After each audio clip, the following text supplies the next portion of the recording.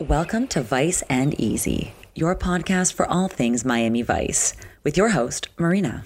Hello and welcome back to Vice and Easy. I am back from winter break and I hope you all had a wonderful time during the holidays and you all spent a lot of time with family and friends. I, for one, had a wonderful holiday break and I'm really excited to get back into the podcast.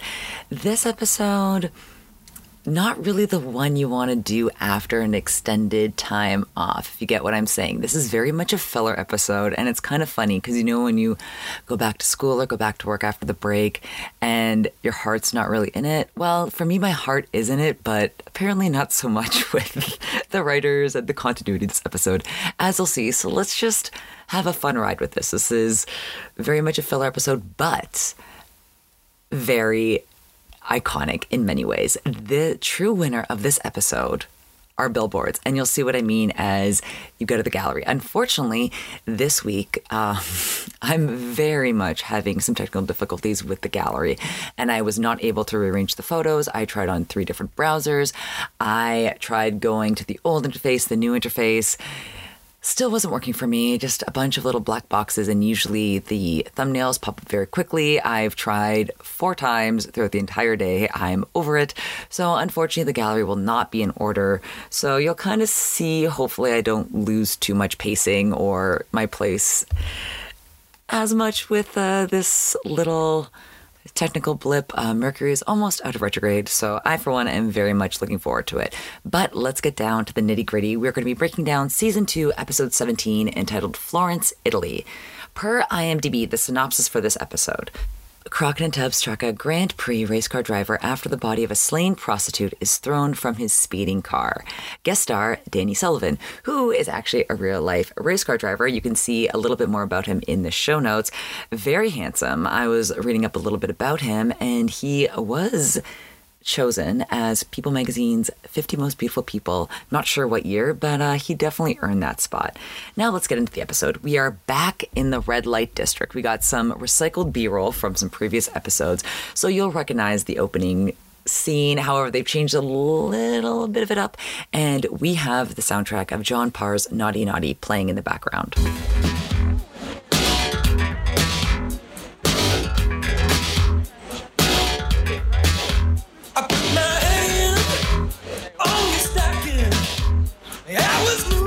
Now, I get it. It's appropriate. It's thematically relevant to this episode. However, it is no Man in Motion Sin Almost Fire, which one of my all-time favorite guilty pleasures and one of my all-time favorite guilty pleasure song.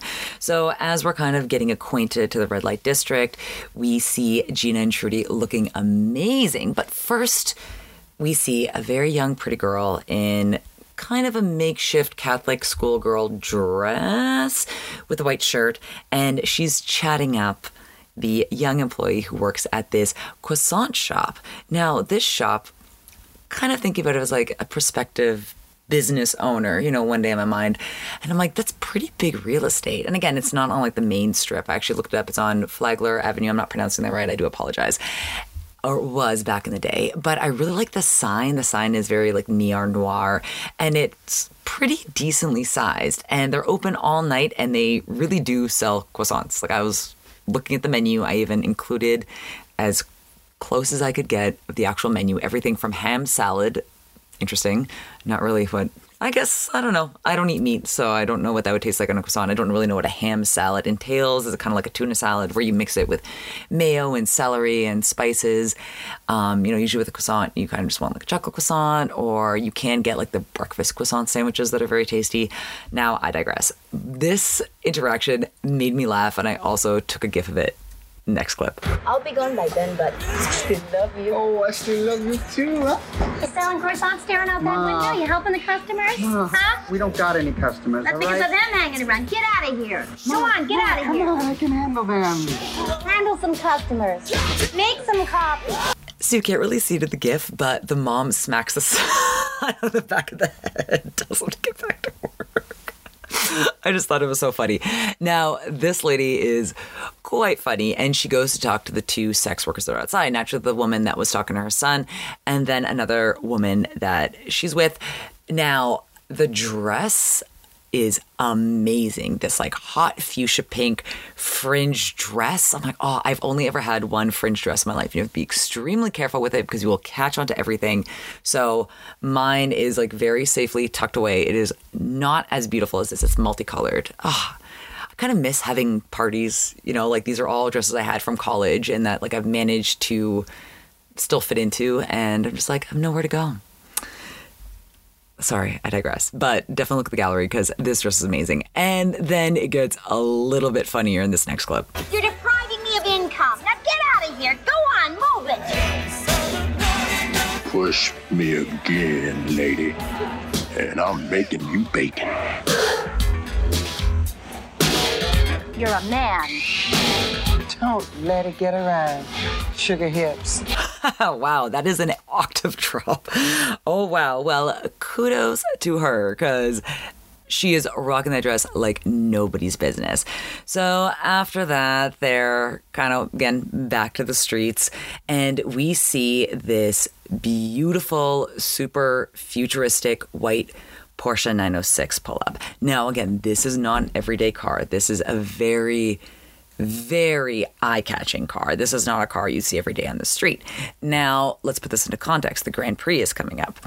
So keep that in mind.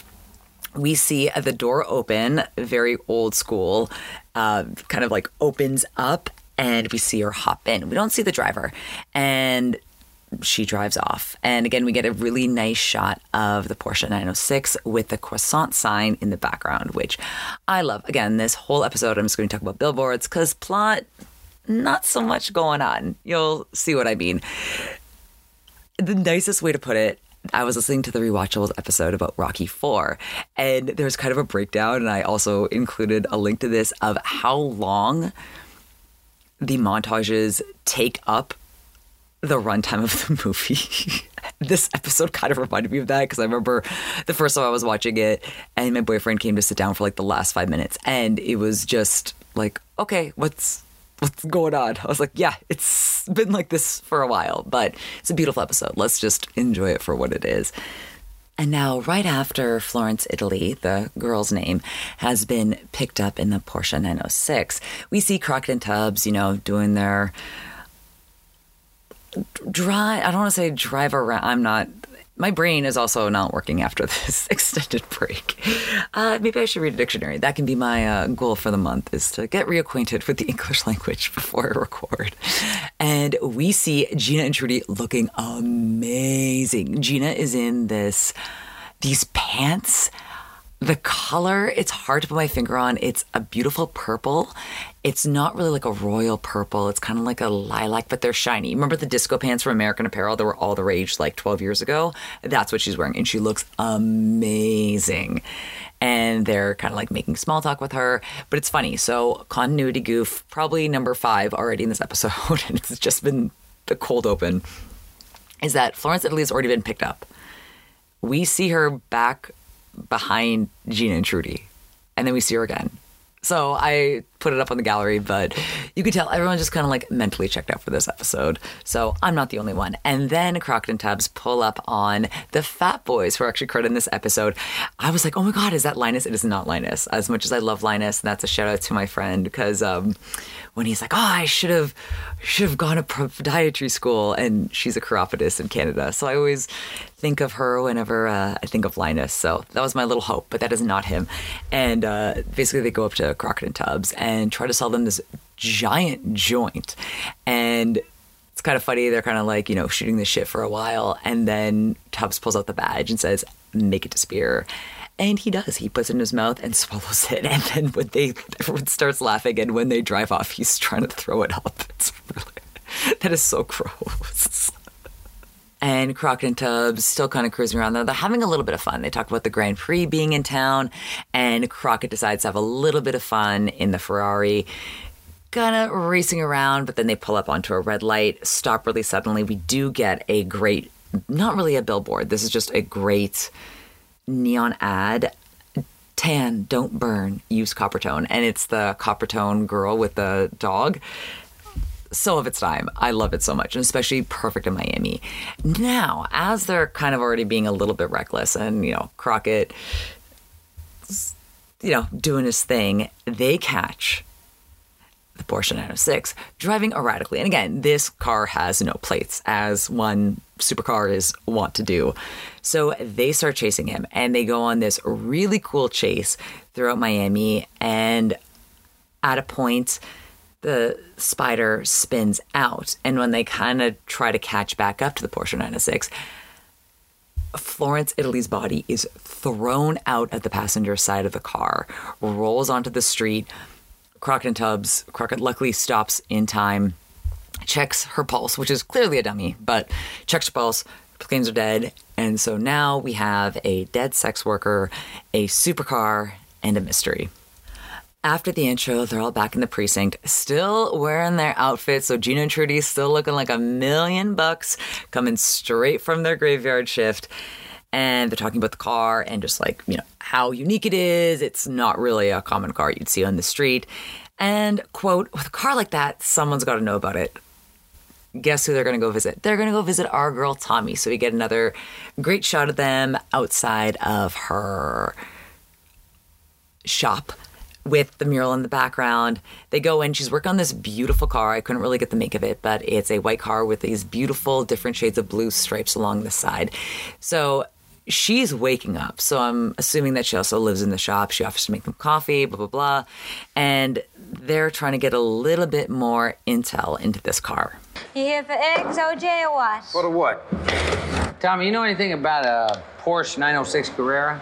Oh, only everything. I had to tune one once in the dark on a bet. You work on one around here, maybe a white one. You in the market for another macho mobile? Could be. You know where I can find one? Forget it, Danny. He'll never sell a Lotus. See, I told you, everybody's checked out. Danny. Has Danny got a last name, sweetheart? Everyone does. Except Madonna and Sting. Danny Tepper. You know he's got a sponsored ride this year in the Grand Prix? It's first time. First, let's give kudos to Annie, because later on in the scene that she mentions where he lives, she's able to say he lives at the end of Constitution Avenue, at the end of the cul-de-sac, which very impressive just to recall from memory, but I guess maybe she's dropped off cars at his place or she's gone to his place to work on cars. But kudos to her, because I cannot even remember a telephone number to save my life nowadays. So kudos to her for not needing, to write this down. She doesn't even look at her Rolodex. Like, she just has it off the top of her head. And originally, so when she says Lotus, and I kind of called out that goof, originally the episode was supposed to feature a Lotus. I don't know if sponsorship or whatever, didn't work out at the end. But I remember the Lotus dealership in Toronto, it wasn't kind of like the showroom. And you could walk by and you can kind of see the Lotuses in the window in Toronto. And they're just always really fun, beautiful cars. And I used to see them more than I see them here in Los Angeles, which is kind of interesting because there's so much of more of a stronger car culture and like supercar, fast car culture here in Los Angeles than in Toronto. But I guess, when you're dealing with the winter, you drive your fun car as much as you can. And yeah, that was my little fun fact. Now, let's get to Danny. Danny Tepper, also in real life, Danny Sullivan. So he's brought into the interrogation room, and again, he denies it. He says he hasn't been driving that car all week, that his wife is 2 weeks overdue, so he's been driving around in his truck, getting parts for his car for the Grand Prix, for the big race. And interestingly enough, so he's been visiting his wife in the hospital. However, he wasn't visiting her last night. Doesn't look too good for him. And he explains that he was getting on her nerves and she told him to take the night off and to leave alone. And then when he starts talking about his alibi, he says he was out with his friends. Tubbs counters that his friends said that he left at 10:30. So where was he the rest of the night? Danny's story is that he was driving around in his truck listening to tapes. Now, I totally used to do this before I started working nights, where I'm just like, hey, you know what? I'm in a mood. I'm just going to go drive an hour and listen to sad mix CDs and then come back. And I would have nowhere to go. I would just go kind of like as far north as I could. I just pick like one or two streets and just go as far north as I could and then just come back. So I do get that. It was a different time. There's nothing like scream singing at the top of your lungs in your car alone at night. And like maybe you'd go get some fast food. Maybe you'd have a friend with you. More likely not. And I was a big proponent of that. And I kind of miss that. But yeah, working nights, I don't really do that as much. And in the daytime, there's too much traffic to do it. So sometimes, you know, going home, I'll get a little bit emo and have a little bit of a sing session in my car. But I was like, oh, you know what, Danny? I would totally believe that alibi because I'd be like saying, he's like, I was listening to like Jan Arden's Insensitive on repeat. I'd be like, got you. Alibi 100% sealed. Got you. All right, back to business. Now let's get back to the interrogation. So as they kind of like press back up against him and kind of like, you know, show the holes in his alibi, because unfortunately I'm not the one who's processing this. They show him pictures of Florence Italy's body and he gets really silent and just stares down, and you can tell he's definitely moved. Crockett can as well. You're lying.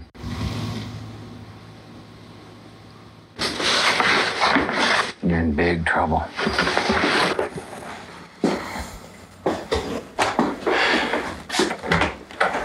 Maybe your daddy can help you straighten out this mess, huh? A race car driver with a rich race car driver father? Get out of here. Now, let's meet this Daddy Tepper. Hey, don't let this thing beat you. Hey, I got a fat new sponsor.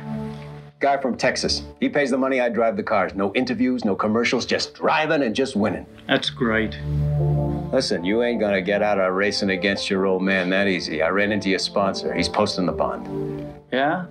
Oh, that's great. Danny, look, as far as fathers go, you might have done better than me in a state lottery. And so basically Daddy Tepper goes on about how irresponsible he is, blah, blah, blah. So surprise, surprise to nobody how this episode plays out. I was able to catch this as soon as I saw. I'm like, oh, I wonder who would have stolen his son's car and killed a hooker and then tells him not to worry about it, and that the guy who did it is just going to focus on driving and winning. So Tubbs tells Castillo that Danny's story is a little iffy, but Crockett wants to check more people out and see if Danny will take them to a party so they can meet sponsors. So they want to go as Burnett and Cooper. Now, this party is honestly my dream. It kind of has like a fake casino setup.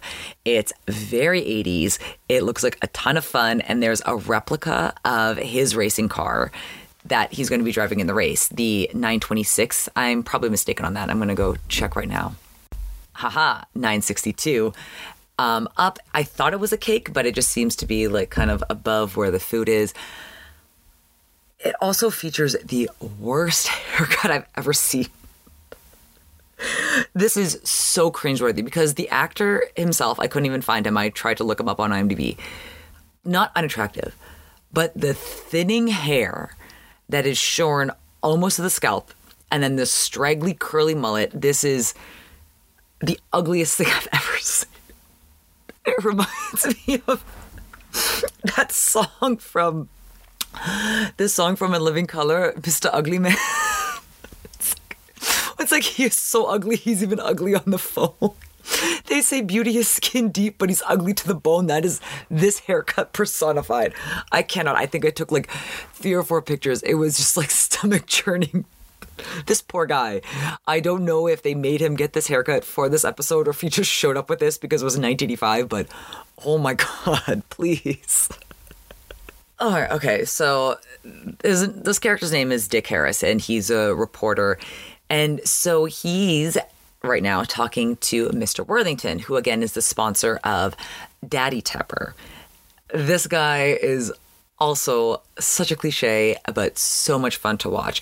He is played by the late actor and former SNL member, Charles Rocket.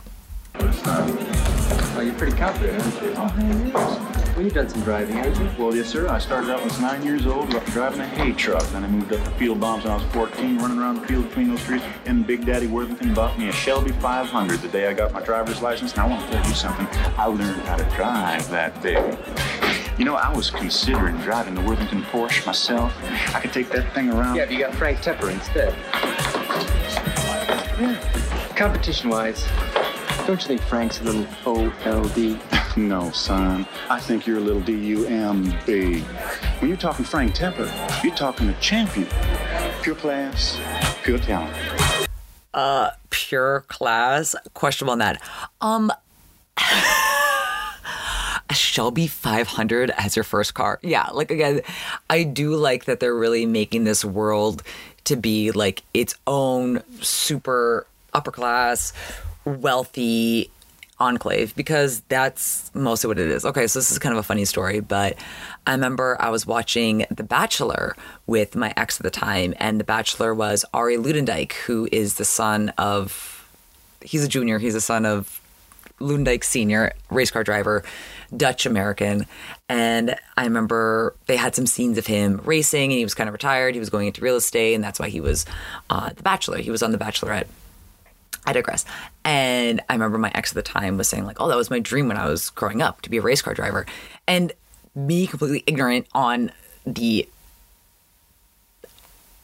methods to become a race car driver, I was like, oh, well, did you ever take driving lessons? Like, did you ever? And he like looks at me so bewildered. I still remember this. Like, looked at me like I had three heads. And he's like, in what world? I was like, oh. And he kind of explained to me, like, no, it's incredibly expensive. Like, you can't just... I kind of thought it was like you'd work your way up from like a boxcar racing and then find a sponsor. Like, no. Like, it's very much like an old money, and you basically, you know, like once you become a race car driver, your sons become race car drivers, like Dale Earnhardt Jr., so forth. So I think Jeff Gordon's dad was also a race car driver. Again, I did not grow up in America. Don't at me. So it was just so funny. Like, you were so ignorant, and like not willfully ignorant, but it was like, how would I know? Like, I didn't grow up with F1 or NASCAR, and I just didn't know how this works. But yes, it is not exactly a working class sport. It is not really one that a lot of people can overcome those barriers for entry. But however, Danny Sullivan in real life actually came from a working class background in Kentucky. And when I was reading up on his story, I believe he was 21 and he was gifted driving lessons, Formula One driving lessons, and that's how he got his start. So I thought that was really cool, because you don't really see that a lot in this kind of insular world. So I just thought that was a little fun fact. And so as Dick Harris, the man with the worst haircut in the world, goes to the bar, you got Crockett, Tubbs as Burnett and Cooper with Danny, and then Tommy comes in. Tommy is a little bit peeved because there's a girl there who is a known, quote, racer chaser, where she's a girl and she likes to hook up with race car drivers, and Tommy's a little bit miffed because she thinks that it sets her back. However, I want to counter that. I don't think any of these guys are going to her for mechanical advice. I think she knows her place. She enjoys it. And I think they know her place and they enjoy it. I do not think there's any conflation of her true knowledge about how engines work and such. So I think this dialogue was just kind of pushed in because they're trying to introduce Becky Sklar, who is this racer chaser, as a character, and she will become important as the story develops later on this episode. My notes. Now it would be less of a big deal. Let her secure the bag. Yes, that's exactly what I think. She is there for one thing, and they know exactly what she's there for. Get that money, honey. Then Danny introduces his dad to Burnett and Cooper. My other note was Worthington's outfit is pretty wild. Like I mentioned, Charles Rocket, who plays Worthington, who got a Shelby 500 on the day he got his license. Wouldn't it be nice? And he's wearing this like royal blue kind of silk. And now recall that Worthington is sponsoring Daddy Tepper. So he proposes a race between father and son. Again, this is another 5-minute kind of filler race. It is really cool. They're on Kawasaki Ninjas, and they have really funny license plates. I believe one is VIP for life, and the other is, let me get the picture. See, this is why I'm a little irritated that I don't have things in order, because it'd be much easier to follow this episode in a linear fashion while I am giving you all these notes. Cool. Just so many pictures of this guy's haircut. It is VIP Forever and Big One. The dad's is Big One. My God. So they're at the top of this parking lot and they're going to race down to the bottom. And it is a cool race scene. I kind of got a little bit nauseous because they keep going like around and around and around in circles. And again, continuity errors all through. I know I sound like a broken record. I should just, let them live. Boy, I really hope somebody got fired for that blunder. My notes. I, for one, would have puked on these turns, yes. And so as they kind of get near the bottom, they go through kind of like a cylindrical pass. So they're doing even like tighter and tighter turns. And then I took a gif because Danny gets a little bit pushed into the wall. I don't know if the dad did it on purpose, and it's right before the end, right before they finish the race.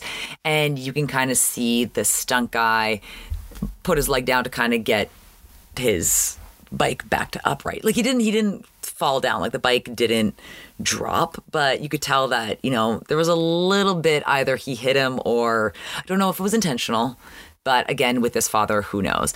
And so as they end the race, Crockett is down on the phone downstairs and lets Danny know that he became a father. And then everybody is screaming from the rooftop and people are celebrating and cheering. It's kind of this father-son rivalry that we'll get to more on in this episode. But you can tell the dad's all about winning at any cost.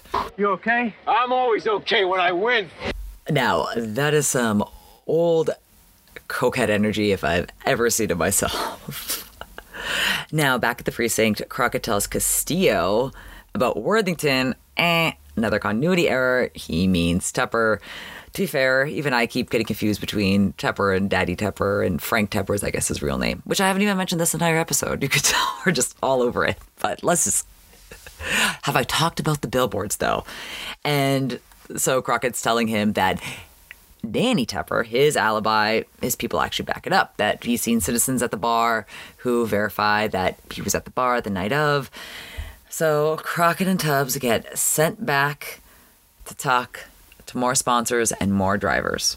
And since Danny has missed the birth of his son, Danny Jr., because he was at a party and then competing with his father in a motorcycle race just to appease his father's sense of competition, now let's see Danny talk to his wife as he explains everything that's going on. Hey, honey, sorry I missed the birth of our son, and I am wanted for killing a sex worker who is probably underage, but I really need your support right now. My sponsors believe me. The only ones that don't believe me are the cops. Yes, of course, the sponsors who have invested millions upon millions of dollars to make sure that you win would believe that you didn't kill an underage hooker. I mean, you're gonna stand by me? Not stand by the father of my own child? What kind of a woman do you think I am? That literally made me gasp when I watched it. And like all my notes were like, WTF, like, I understand that you want to support your husband, but to say what kind of woman would I be if I didn't support the father of my own child, as if having a child by someone means that you have to stick by them through thick and thin, no matter what possible crimes they could have committed or what people they could have hurt. That's a horrible message to send. Oh. All of this came just before you showed up. The nurse didn't see who dropped it off. It didn't have a card. Danny Tepper Jr. told me he wanted his dad to open it. Smart kid. Okay, so the present that he's opening turns out to be like a burnt race car, which is awful. And when you think about it in the context of who actually committed the crime and who he's competing against, yeah. Does that mean his dad sent that to him after not only the dad became a grandfather, but after Danny became a father, and then after... that blew my mind. That was just like, oh, this episode, dark energy. And now as the Vice team, they go back to the seat of the crime. So they're going to the croissant shop. We have Gina and Trudy also looking amazing. I love Trudy. It's a black dress with different kinds of fish on it, like different colors of fish. And she has this really cute square plastic bag that I took a picture of as well that kind of looks kind of like a chartreuse, like a very bright chartreuse that's super cute. And they're asking the woman who runs the croissant shop more information. Again, she's not having it. She's not being helpful at all. And then we get kind of like a little bit montage of Trudy and Switek and Gina going around town, and you get some really great shots. We have kind of a mixture of Crockett and Tubbs style-wise. We have Trudy talking to a gentleman outside a hotel that is up to $15. Okay. I wonder what kind of hotel that could be. And he's wearing a white suit with kind of the like leather, I don't want to say knit, but kind of like the open leather shoes that Miami Vice really popularized in the 80s. But he has like a bright blue jewel tone silk shirt underneath. I was like, oh, that's very much Tubbs to have this silk shirt, because Crockett usually he's wearing cotton or something a little bit more breathable under his suits. But it was kind of like the perfect mix, and like very much after Miami Vice really took off, like that's kind of what was in vogue and in style. So you kind of get to see, I wonder if they dressed him because of that, or he kind of already had that outfit because of Miami Vice. Who knows? And so Zito is talking to Florence Italy's friend, who's wearing this white spaghetti strap flapper dress, but it's I want to say it's also fringed, but it's very bright and sparkly, and they call her Lewis. She shuts that down right away and says, Lewis is dead, don't call me that, which respect, and gives a little bit more info into Florence. Basically says that she hated her Catholic school. She went to this fancy sleepaway Catholic school when she was a kid, and that she doesn't remember who picked her up. So she doesn't remember who ever picked her up in the Porsche outside of the croissant shop. So now we cut back to the Grand Prix, setting up, and Danny and his dad basically tell Crockett and Tubbs to pound sand. And then once again, we sympathize with Crockett and Tubbs. So basically, they're reminded about how little they make and how little criminals respect them in this next clip. My boy didn't do it. So why don't you leave him alone? Try to find the guy who did. Maybe you better get out of my face, man. I know some lawyers. Good ones. They make more in an hour than you two clowns make in a week. Danny, let's go. Danny. Abigail Cook. It's Florence Italy's real name.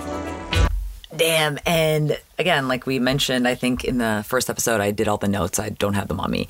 That I think they were making approximately $400 a week. Maybe take home, maybe before taxes. I hope it's take home. And yeah, definitely there are a lot of lawyers, especially in 1985, adjusting for inflation, were definitely charging $400 at the time. And that stings. And so after that heated altercation with his dad, Crockett and Tubbs basically spelled the reality to Danny, that he was the prime suspect and that it doesn't look good for him. There's enough circumstantial evidence that even his fancy lawyers can't really get around, and that he's done for unless the real assailant comes forward. And now we cut to a different area in the Grand Prix. Now, remember Becky Sklar, who I mentioned earlier on the episode, the quote, racer chaser? She is looking great. She's wearing this teal spaghetti strap A-line dress, and she has these big leaf earrings in the same color. So she talks to Crockett and Tubbs. She goes to get a hot dog, and there's a picture of them walking back from the hot dog stand where her dress matches part of like the color motif of the hot dog stand. I just thought that was amazing. Like just a cute little note. Well, I say cute because this conversation is going to get real dark real quick. Did you ever run into a driver on the circuit that maybe was a little rough with his women? It's been real. Becky, if you're afraid, we can protect you. I was in a hospital for 9 months. I had wire in my face. Have you ever lived sipping soup through a straw? How are you going to protect me? What are you going to do, move in with me? Are you going to hang out with me? What about in 6 months? What about in a year from now? Come on. Hey, Vic. Vic, Becky! This is a 17-year-old girl that was beaten to death. That's exactly why I'm keeping my mouth shut, buddy. I'm a big fan of racing, but I am a huge fan of life. Just leave me alone, okay? Come on. Jeez, she was hospitalized for 9 months with a broken jaw. Yeah, no wonder this poor girl is terrified. Jeez, well, let's leave that conversation and let's get to another unpleasant conversation between Daddy and Frank Tepper up on the bleachers. I will say I enjoyed the scene for the cinematic properties because the sun is slowly setting as the conversation goes on. It's actually very beautiful if you just ignore the giant POS that Daddy Tepper is. I'm not even sure that you're mine. Your mother, she did a pretty good job of sleeping around. I wonder why she would be stepping out on such a gentle, caring man like Daddy Tepper. Hey, look, kid. We both know you didn't do it. Now listen to me. You're gonna wash out clean in this. Danny. Hey, Danny! Danny! Where you going? You keep thinking about this, you're gonna wind up like that hooker. Danny! It's gonna work out. You didn't do it, so forget about it. It's not your problem. Let those dumb cops worry about it. You're gonna have to have your mind on this race if you want to beat me. Don't you want to beat me, Danny? Don't you want to win? Father of the Year. I don't know if you're mine. Your mother, who I most certainly abused, was rightfully stepping out and looking for a better man. And then, even if you're not mine, I still love you, and you're gonna win, and can't lose to me, and forget about this hooker, and you didn't do it, wink, wink. I know you didn't do it. Everybody knows you didn't do it. You'll be fine. Your life will be fine. Father of the Year. And let's get back to the Grand Prix. So I do wonder if Löwenbräu really did sponsor the 1984 Grand Prix. I'm assuming that that's when they did the majority of their filming shots. When I was looking at the production notes, it was filmed pretty early up in the year. In 1985, so I'm assuming a lot of this was held over. It was originally supposed to be released in season 1. It was supposed to be called The Prize. They wanted Mick Jagger to star. So I'm assuming that a lot of this footage is from 1984. I was trying to do a little bit of research and couldn't really find out. I don't really think they keep track of sponsors. But yes, Löwenbräu definitely got a boost because it's all over this episode. And it's an okay beer. I really like Daddy Tepper's car. This is the one nice thing I will say about Frank. His car says Miami's for me, which I really like, and it's really like that. Those are really cool. Unfortunately, it's the wrong person that it should go to, but I guess if killing hookers and framing your son is what you're into, I guess Miami at this time really was for him, but not for long. Spoiler alert. I spoiled this entire episode. I don't really think that it was meant to be a twist. I think it was always kind of meant to be known all the way along. Oh my God, Worthington and his shirt. Again, please go check out the gallery. He's smoking a cigarette on this big, giant brick cell phone. It is just an amazing shot. And now we return back to croissants. We are back to the street that this all started. And Crockett and Tubbs are kind of racking their brain. And Tubbs says that he'll go get Crockett a cappuccino. He goes to the croissants. This is the busiest croissant place I've ever seen in my life. Do you sell anything else? Do you sell like any other pastries? Nah, just croissants and croissant sandwiches. That's all you get. And Tubbs starts talking to the woman who runs the joint. Again, asking about this girl. And she's like, blah, blah, blah. I'm so tired about everybody asking. Have you seen this girl? Blah, blah, blah. And then he notices a camera in the business. And the camera's moving. So it's obviously like active surveillance. And he asks about it. She brings up this TV that's like, I guess, like CCTV surveillance recording and shows him. And Tubbs, then everything starts to click. And he's like, do you have surveillance tapes? Blah, blah, blah. From 3 nights ago. And she brings out, which I love, these big old VHS. It's not like the little ones. Big old solid VHS tapes and gives them to him. So they go back to the precinct and they're watching the footage. Somehow they're able to zoom in close enough to see who is in the car when they pick up Florence Italy. Now remember, these doors go all the way up. They don't open out like regular doors. These are kind of like DeLorean doors. I would call them suicide doors until I learned that suicide doors are not what that is. So I don't know the proper technical term. I totally forgot it. Should have looked that up before recording, but too late now. So once you kind of like pop that door open, you can see straight into the cabin of the car. They see Frank Tepper with a lit cigarette. So they got him. And now they go back to the Grand Prix. Again, great billboard. We got a great Cuddy Sark billboard in the background. And the Grand Prix has started. And Crockett and Tubbs go with a police tail. And you kind of see this juxtaposition of the race happening with father and son. And the announcer keeps kind of bringing it up over and over again. You know, father, son, father, son, father, son. It's a big deal. And you see like this juxtaposition of like Crockett and Tubbs racing with this trail of cars behind them. And then you see the Grand Prix, which is, I don't know, I thought that was a nice little like director touch in there. And I love all the shots of everybody in all the spectators, everybody in the stands, so many great gifts, so many great outfits. I really enjoyed the fashion and the style of this episode. So again, this race takes like 5-6 minutes. It is just going and going and going. Like, it's an interesting race. Again, there's like a lot of continuity, but again, I kind of like zoned out, even though I had to watch this episode 3 times. I kind of like zoned out for the race because like nothing really happens. And then at the end, Danny wins. He beats his dad. Danny's so excited. He's drinking a Löwenbräu. He's celebrating and he's posing with Miss Pitt. She has the sash in a bikini when you hear the sirens. So the cops pull up and the spectators are on the track. I don't know if that's a regular thing. I've only been to the Long Beach Grand Prix and I think I've been to the Montreal Grand Prix. I would never fathom going onto the track. Again, I'm not like a friend or a family or like a pit. But you see this like big crowd of people on the track. So once Frank Tepper hears the sirens, he knows that they got him.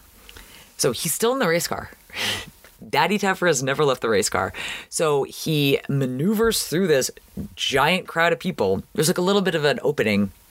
So he's able to get through. And then he leads them on another high-speed chase, which is actually really cool to watch because it is this race car just driving down the streets of Miami and not in the Grand Prix setting where it's contained. Like, it's just out in the street. And it is a really cool chase scene. And then the cops are getting closer to him, cops are getting closer to him. And every time he's trying to get away, there's another police barricade. And you see another, he can't win. He's so used to winning. That's what he's all about. And yet he can't win. So what does he do? He drives into a wall. End of episode. Freeze frame. End of the episode. All right, let's recap the end of this episode with a little Vice tea. Trigger warning suicide for this Vice tea. Just want to let you all know. I was trying to find some like fun, lighthearted stuff, especially on My Girl, also credited as Blondie, played by Tiffany Ariagas. I'm not pronouncing that right, but it seems to be a one-off acting job. I'm assuming probably a performer in Miami or a local, because she stole the show with those dresses. Fortunately, couldn't find anything on her.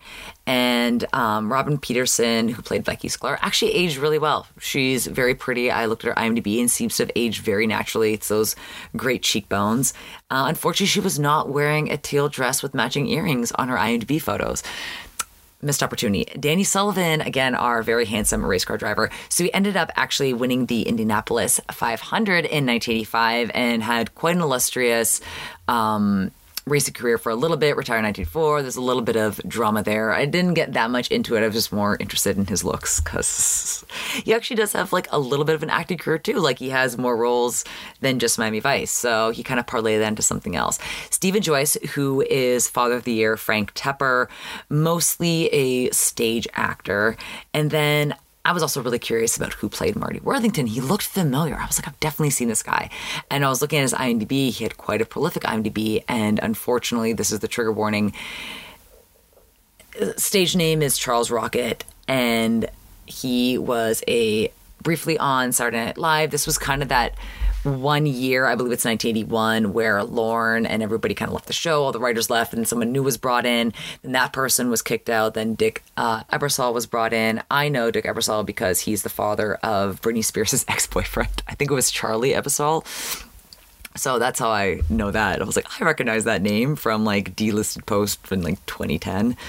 But unfortunately, he took his own life and sliced his throat. So that is an incredibly sad way to go. And he was married with a child and died, I believe he was 54 years old. So I do apologize for that sad Vice tea. So let's lighten the mood a little bit and let's talk fashion. Naturally, you know who my best dress is, but I also want to throw in Gina and Trudy on the street, looking amazing, those lilac pants. And I also want to give it up to Crockett and Tubbs's hybrid gentleman outside of the $15 a night hotel in the silk blue shirt. And fashion was really great in this episode. I really enjoyed a lot of the spectator fashion, just kind of like the work, like every day. A lot of shirtless people too. And I understand, you know, it's very hot and you're around hot cars all day. I remember the Long Beach Grand Prix I went to, and I got so sunburned because you're just walking around for 7 hours. And this is with sunscreen and a hat. So I completely sympathize with everyone dealing with the Miami humidity at the Grand Prix, just going shirtless. Totally get it. And best dressed male, aside from Crockett and Tubbs' hybrid, obviously has to be Worthington, just with all those outfits, just with Charles Rocket really hammed it up in this episode, and I really appreciate it because Worthington was such great comic relief, and the picture of him with cigarette and the giant cell phone and the silk pink skinny tie and like the spotted silk shirt, it's just chef's kiss. Also want to shout out decor. I think my favorite part of decor, and there were a lot in this episode, has to be the party with like the makeshift casino, because that looked so much fun. One little editing thing I couldn't read in my notes because I can't read my own handwriting. So Danny Sullivan, like I mentioned, in real life actually won the Indianapolis 500, but then he also won the Streets of Miami cute kart race in 1985, and then he won that again in 1986. So actually that's kind of cool that he was able to, you know, do that in reality. And let's talk music. Okay, my little salty note was, were there any songs? LOL. And there are actually some good songs in this episode. I was like so... Did not, because I think I just zoned out during the race scenes, just mentally. So I was like, just totally went over my head. So obviously, Naughty Naughty by John Parr, Selling the Store by Cliff Sarday. I don't see an accent. Maybe it's Sarday. Cruise Missile by the Steve Morse Band during the motorcycle race. Up from the Skies by the Jimi Hendrix Experience. And Mercury Blues by David Lindley right before the race when they're kind of chit-chatting and talking to everybody. Now, I do want to do the quote of this episode, and I'm really conflicted, but I don't want to give it to this person, but like, I cannot get over the delivery in this. I'm not even sure that you're mine. Hey, my son is kind of irritated that he's involved in a murder charge because I'm the one who actually did it. So I'm going to make him feel bad and tell him that he's not mine, even though he's like 35, 40. Like, what a jerk. But you know what? Played to perfection. I cannot get over this because I am going to remember Frank Tepper probably for a long time. So I got to give him credit. And then that is the episode. Thank you for bearing with me for this very plot light episode. And again, please go check out the gallery for all the amazing billboards and the cute outfits and all the great scenery of this episode. What we did not get in story, we got in style and pizzazz.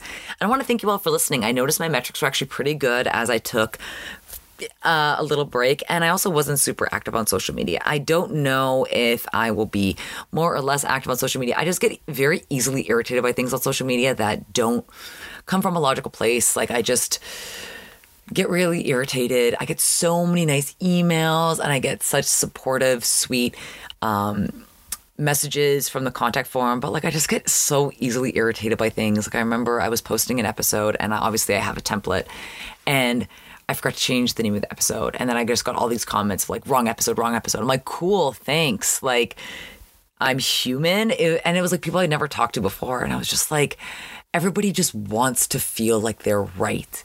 And I kind of just have to let that flow off my back, because like I know other podcasters that their listeners would be like, you're too ugly. It's like, how are you like, a podcast is completely meant to be your voice, and getting horrible comments and all that. So like, honestly, I don't have any of that. Like, I do have really great, amazing listeners. I just maybe need to work on letting things slide off my back. I want to be involved in things, but I always want to be one step removed. So I don't really put 100% into things that I should, because I don't like the negative repercussions that it could bring. But then that's kind of selling myself short. Like, this 2023 is really the year that I really want to embrace life more, and I really want to enjoy life more.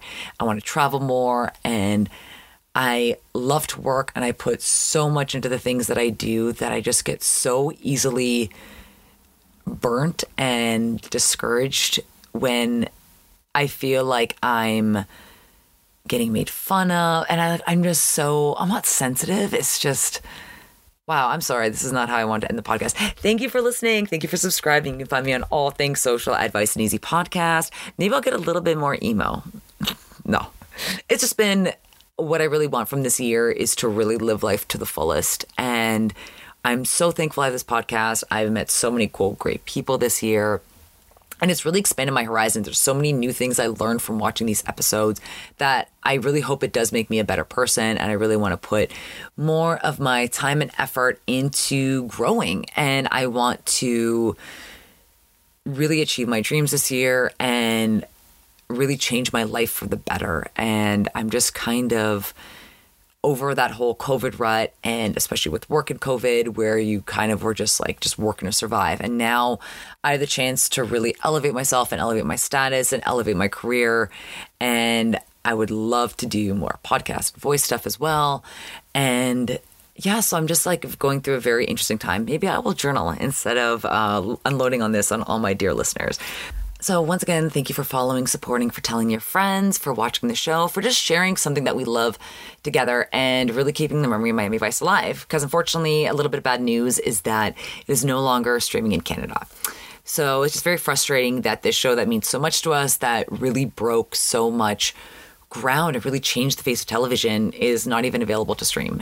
So definitely go get those Blu-ray and DVD sets and join me as we continue on this journey of reliving Miami Vice from season 1 all the way to season 5. That is my promise, and I'm sticking to it. Maybe I'll take an extended break or two, because I am going to be traveling a lot this year, and I will always come back and we'll finish this series strong. And speaking of filler episodes, so you know what, as much as I like to, razz on it, it's like I'm gonna have so many more filler episodes. So let's just make the best of it. Let's enjoy all the sights and the scenes. Thank you again. Like, follow, subscribe, YouTube, Spotify, Apple, wherever you get your podcasts. I am so sorry. I hope you've already checked out 5 minutes ago.